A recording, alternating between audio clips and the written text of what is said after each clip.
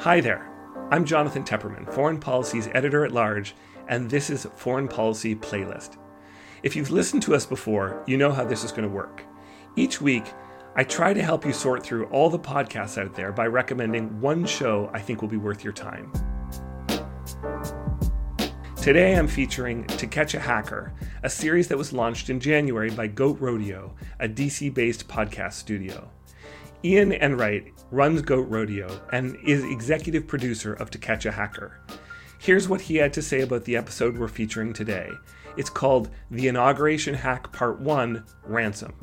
Hey, thanks so much, Jonathan, for having us, and I really appreciate you bringing us on for Foreign Policy Playlist.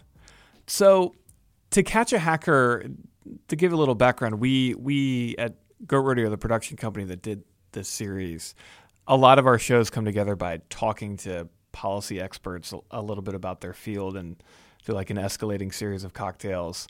And so what we try to see ourselves in this is mostly translating these stories to audio of people who are just working on a whole host of really interesting stuff. So if we took some of the storytelling conventions that we have in our arsenal of true crime podcasts, of, sound designing, investigative reporting, things like that, and kind of combine that with what are largely, just world challenges, right? They may seem wonky and dense at the outset, but the further you kind of drill down to them, they're human problems, they're communications problems, they're policy problems, but they lend themselves to stories. And so that's a lot of what we try to do here at Go Radio, but specifically on To Catch a Hacker.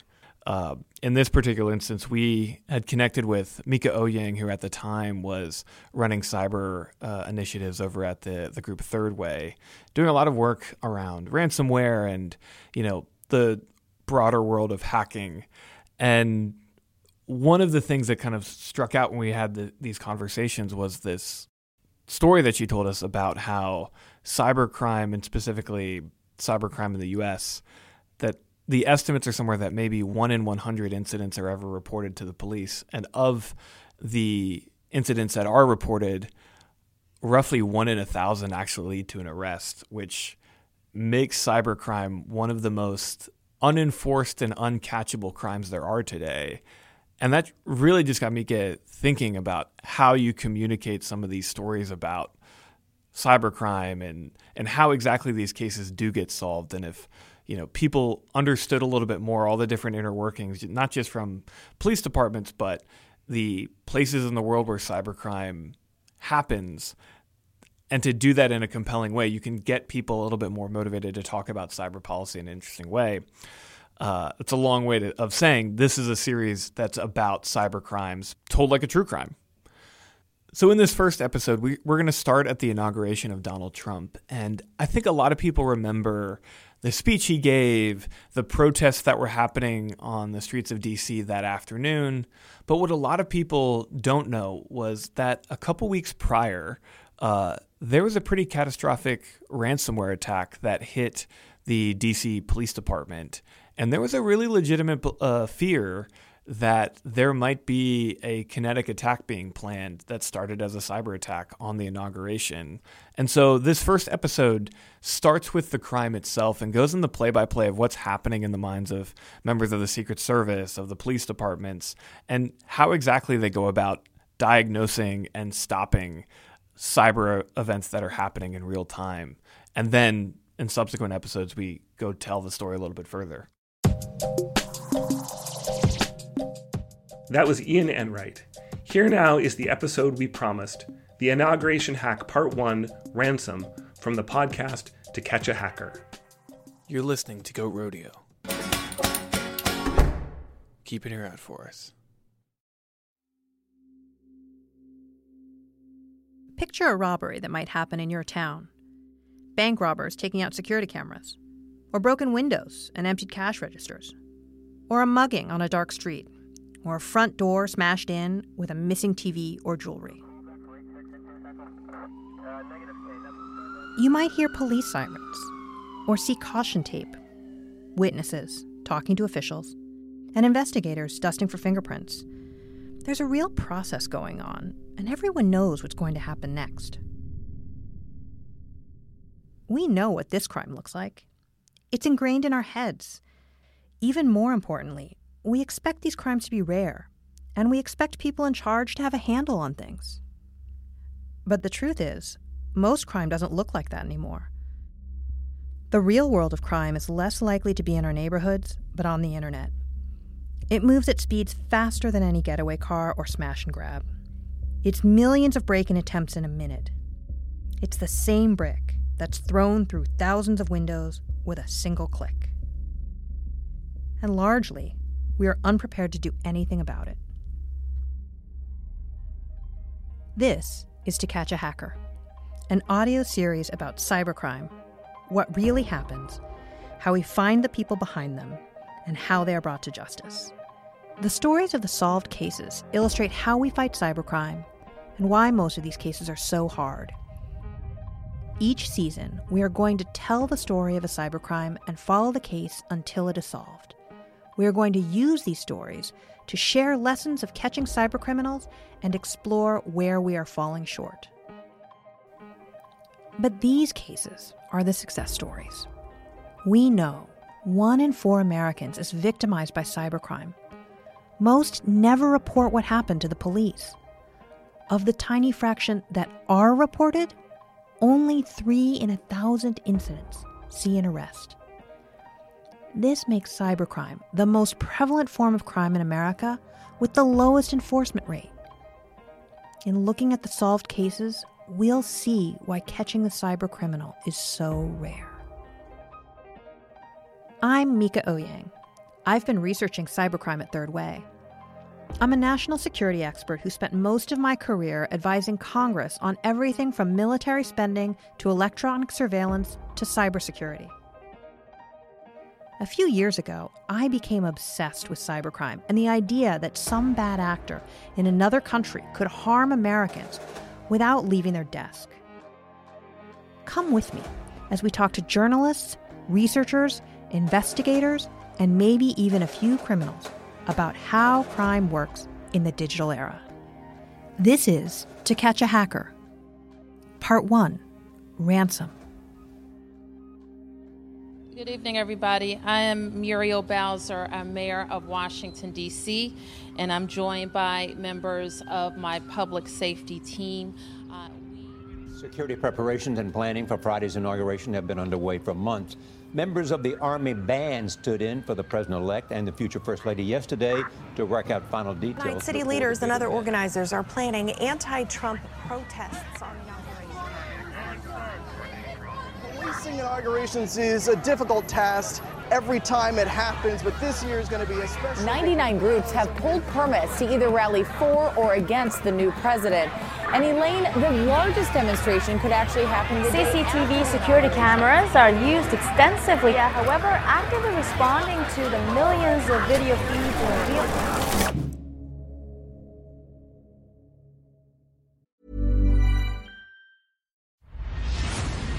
My name's Kurt Jaimungal, and this is the Theories of Everything podcast, the show where we bring rigor to mathematics, physics, and consciousness, exploring grand unified theories, as well as free will and God, even exploring aliens with former CIA Lou Elizondo, heated debates on metaphysics with Kastrup and Vervaeke. Imagine you are an organism that spans a galaxy. How does the universe look to you? Type in Theories of Everything on YouTube, Spotify, iTunes, all platforms.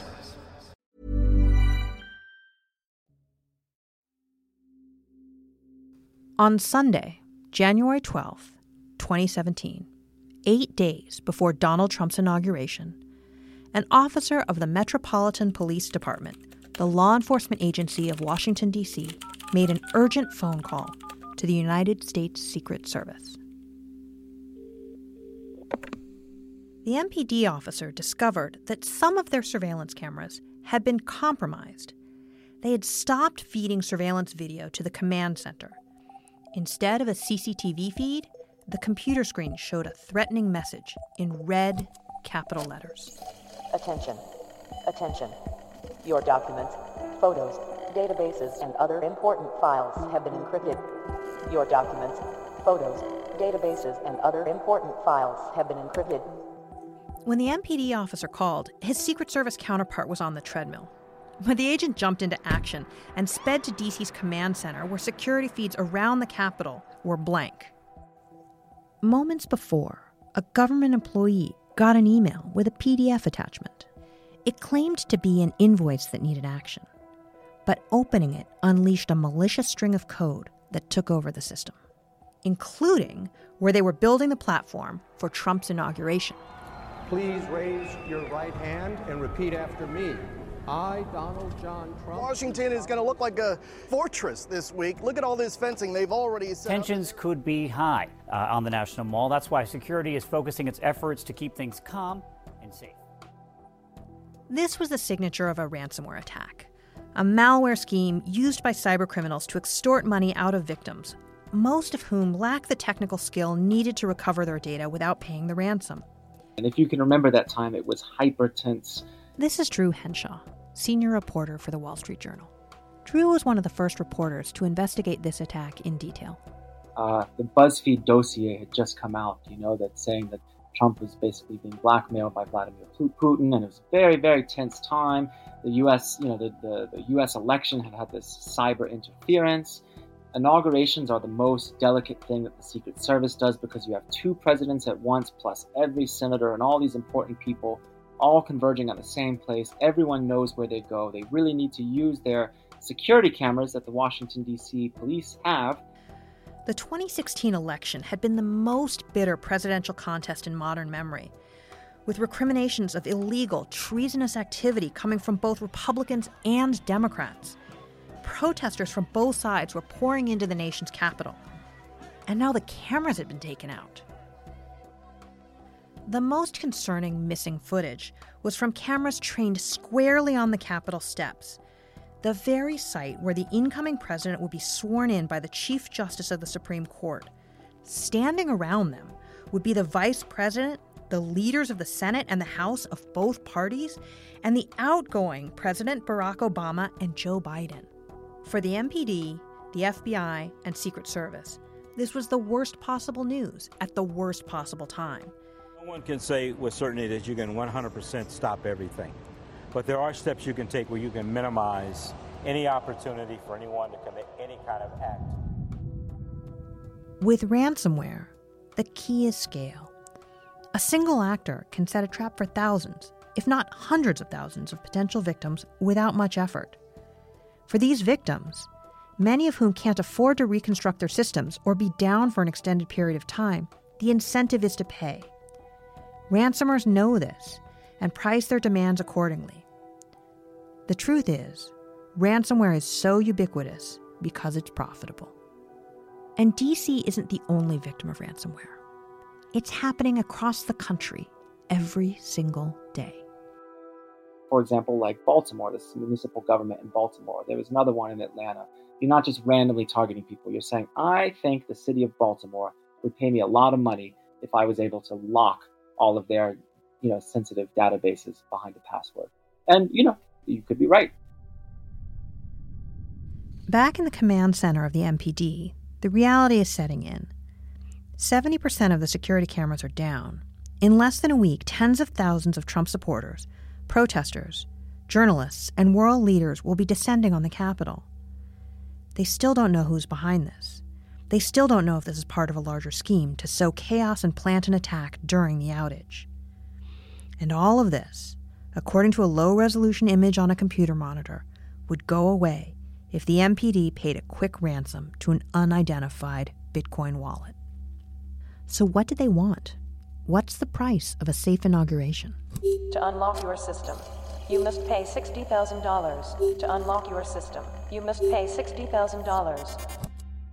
Well, to be precise, 2 Bitcoin, $60,800 at the time. So why didn't they? The short answer is easy. The MPD isn't some small-town police department. It is quite possibly one of the most sophisticated police operations in the world. Bolstered by the FBI, Secret Service, and countless other law enforcement agencies, they could mobilize and marshal all the resources they needed to take all of their computers and networks offline and replace them with new hardware. The long answer is a little more complicated. With so much unknown about the perpetrators behind this attack, This couldn't be let go like so many other ransomware incidents. They had to find out more about the actors involved. For all the Secret Service and FBI knew, it could be a terrorist organization or hostile foreign power attempting to knock out an incoming administration. It was a case that had to be solved. The hack could have been petty crime, just a few scammers out to make money. But it could also have been ominous, and the combined forces of the FBI, Secret Service, and MPD weren't going to take any chances. It's worth taking a moment to explore the world of ransomware. At its core, it's pretty simple. It's old-fashioned extortion. A criminal walks up to something extremely valuable to you and places a padlock on it. A padlock only they can unlock, and the only way to unlock it is to pay the ransom. The first documented case of ransomware was in 1989. A Harvard-trained evolutionary biologist named Joseph Popp sent 20,000 infected diskettes labeled AIDS information to attendees of a World Health Organization conference. AIDS researchers who used the diskettes were confronted with a demand to mail $189 to a P.O. box in Panama to get their data back. Popp was eventually arrested for this scheme, but found unfit to stand trial. Since then, ransomware has exploded. One of the biggest reasons? The rise of Bitcoin. Dollars, euros, yen, all part of the currency conversation today. But there is now a new note that people are starting to talk about, the Bitcoin. Bitcoin is an electronic online digital currency. What is Bitcoin? People have said, hey, Bitcoin is the answer to those problems. Are you a believer? Before the proliferation of Bitcoins, criminals always had one large piece of exposure: how to get access to ill-gotten gains without leaving a paper trail. Criminals had to pick up the cash or transfer it through banks, but cryptocurrencies allowed digital transfers across borders while avoiding the international banking system and its safeguards. Now any petty criminal around the world could extort their victim and get paid while hiding behind the veil of anonymity, putting up another steep hurdle for the police and government officials. The demand for money seemed to point to hackers out to make a buck. But the particular cameras that had been taken offline triggered the worst possible nightmare for the Secret Service, the FBI, and everyone else in government. If a hostile nation or other malicious actor were trying to deliver a crippling blow to the U.S. government, this would be the time. All the senior leaders gathered in one place. It had the potential for a decapitation strike. No possibility could be ruled out. Law enforcement would find out that although the hack was discovered on January 12th, it had actually begun 3 days earlier, on January 9th, and the cameras wouldn't be fully operational until January 17th, just days before the inauguration. Too much time where a bad guy could take advantage of the gap. Well, the first thing that jumped to my mind was really, what's the goal of this? This is Dave Marcus, Director of Intelligence for the Advanced Programs Group at McAfee, a cybersecurity company. Is the goal to actually disrupt something, or is it just accidentally disrupting something? When things go wrong in a big way in the cyber realm, you call experts like Dave. Because it's hard to get around the fact that it was very, very disruptive, right? You know, it really did cause a lot of problems. Not being able to monitor the inauguration stuff is a big problem. It caused a lot of chaos, and it caused, a lot of publicity. And if you think about those two things right there, that screams Russia, Russia, Russia, right? And when the process for handing over the keys of government in the United States are disrupted in a novel and unsettling way, what's the first country you suspect? So it appears that the Russians are the ones suspected of hacking the Department of Justice has unsealed evidence by US and UK prosecutors against Russian hackers. We're here today to identify and announce charges against a Russian national. And one of the clues here is that the ransomware that is being used here is called Cerber. And everybody that follows this knows that Cerber seems to come from Russia, seems to be something that's designed and operated out of Russia. So they're thinking, is this another instance of the Kremlin interfering in an American democratic process? Nobody does propaganda and media manipulation, like that particular group does. You go back to the 60s and the 50s and stuff like that. I mean, they wrote the book on propaganda manipulation, and it really did kind of smack of that, or somebody making it look like that happens from them. And believe it or not, that's actually something that happens a lot, is one adversary pretending to be another adversary. We run into that quite a lot. But it did jump out at me. It's just like, wow, that's classic propaganda, interfering with the election, and then the fear, uncertainty, and doubt and chaos that results from that. It did scream that particular part of the world. Also, there were threats of Antifa or what have you. They were nervous about, so-called Antifa protesters coming to the Capitol. Then you better believe the house will crash. So they're worried, are these like opponents of Donald Trump that have derailed his inauguration as a way of getting him back for him benefiting from the hacking of the Democratic Party, on and on. They think this is potentially a very serious state or some sort of organized political group interference in an American inauguration, possibly. DC's chief technology officer said the city paid no ransom and resolved the problem by taking devices offline, removing all the software, and restarting the system at each site. An investigation into the source of the hack continued. But there was real concern that whatever threat was posed to the city was just beginning. Could these hackers have used ransomware for something more? What if this was a disruption to allow bad actors to rig an inauguration site for a physical attack? What if the malicious code was a distraction and the real threat was just underneath the surface?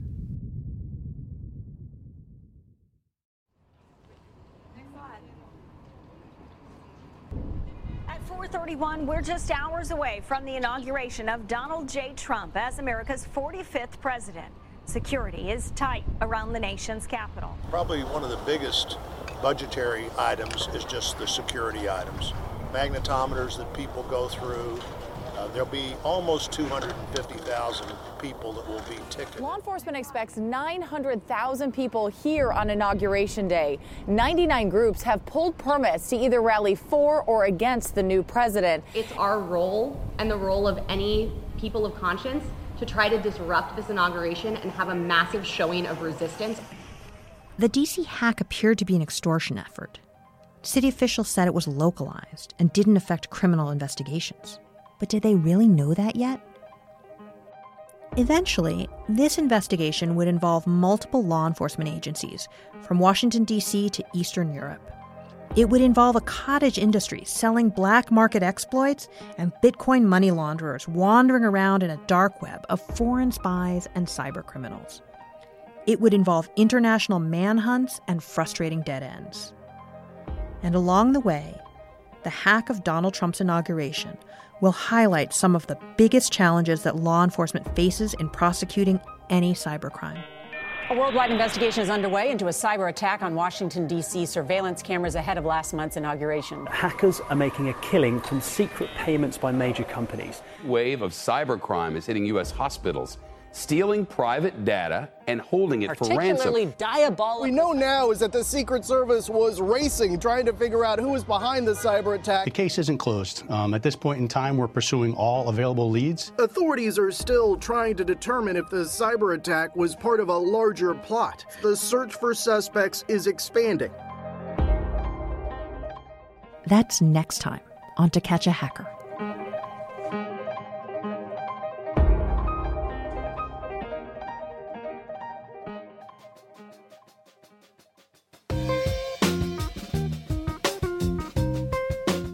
And that was the Inauguration Hack Part 1, Ransom, from the podcast To Catch a Hacker. It was first released in January of this year. Our thanks to Ian Enright for sharing the podcast with us. For more information about To Catch a Hacker and to find other great shows from Goat Rodeo, check out their website at goatrodeodc.com. And that just about does it for this episode of Foreign Policy Playlist. If you like what you heard, please subscribe. If you want to suggest a great podcast we may not know about, please do. You can email me at podcasts@foreignpolicy.com. And for more information about FP Podcasts, please check out our website, foreignpolicy.com, or join our Facebook group. Oh, one last thing before I go. I wanted to let you know about a new podcast series my colleagues at FP Studios recently produced for Africa 50. It's called Africa Forward. We'll be sharing it with you in this feed this week. The series looks at the transformative effect infrastructure can have on the continent and what it takes to get big projects financed and built. Africa Forward is divided into 4 parts, dedicated to innovations in energy, trade and transportation, information technology, and financing. The hosts of the podcast are Aisha Sese and Carol Pino. To find the Africa Forward episodes in this feed, look for the ones that begin with the letters AF in the title. We hope you'll enjoy it. I'm Jonathan Tepperman, and I'll see you again next week. Some folks don't stop till they find the truth. June's Journey is a roaring 20s murder mystery hidden object game. Find your first clue by downloading June's Journey today. Available on Android or iOS devices and on PC through Facebook Games.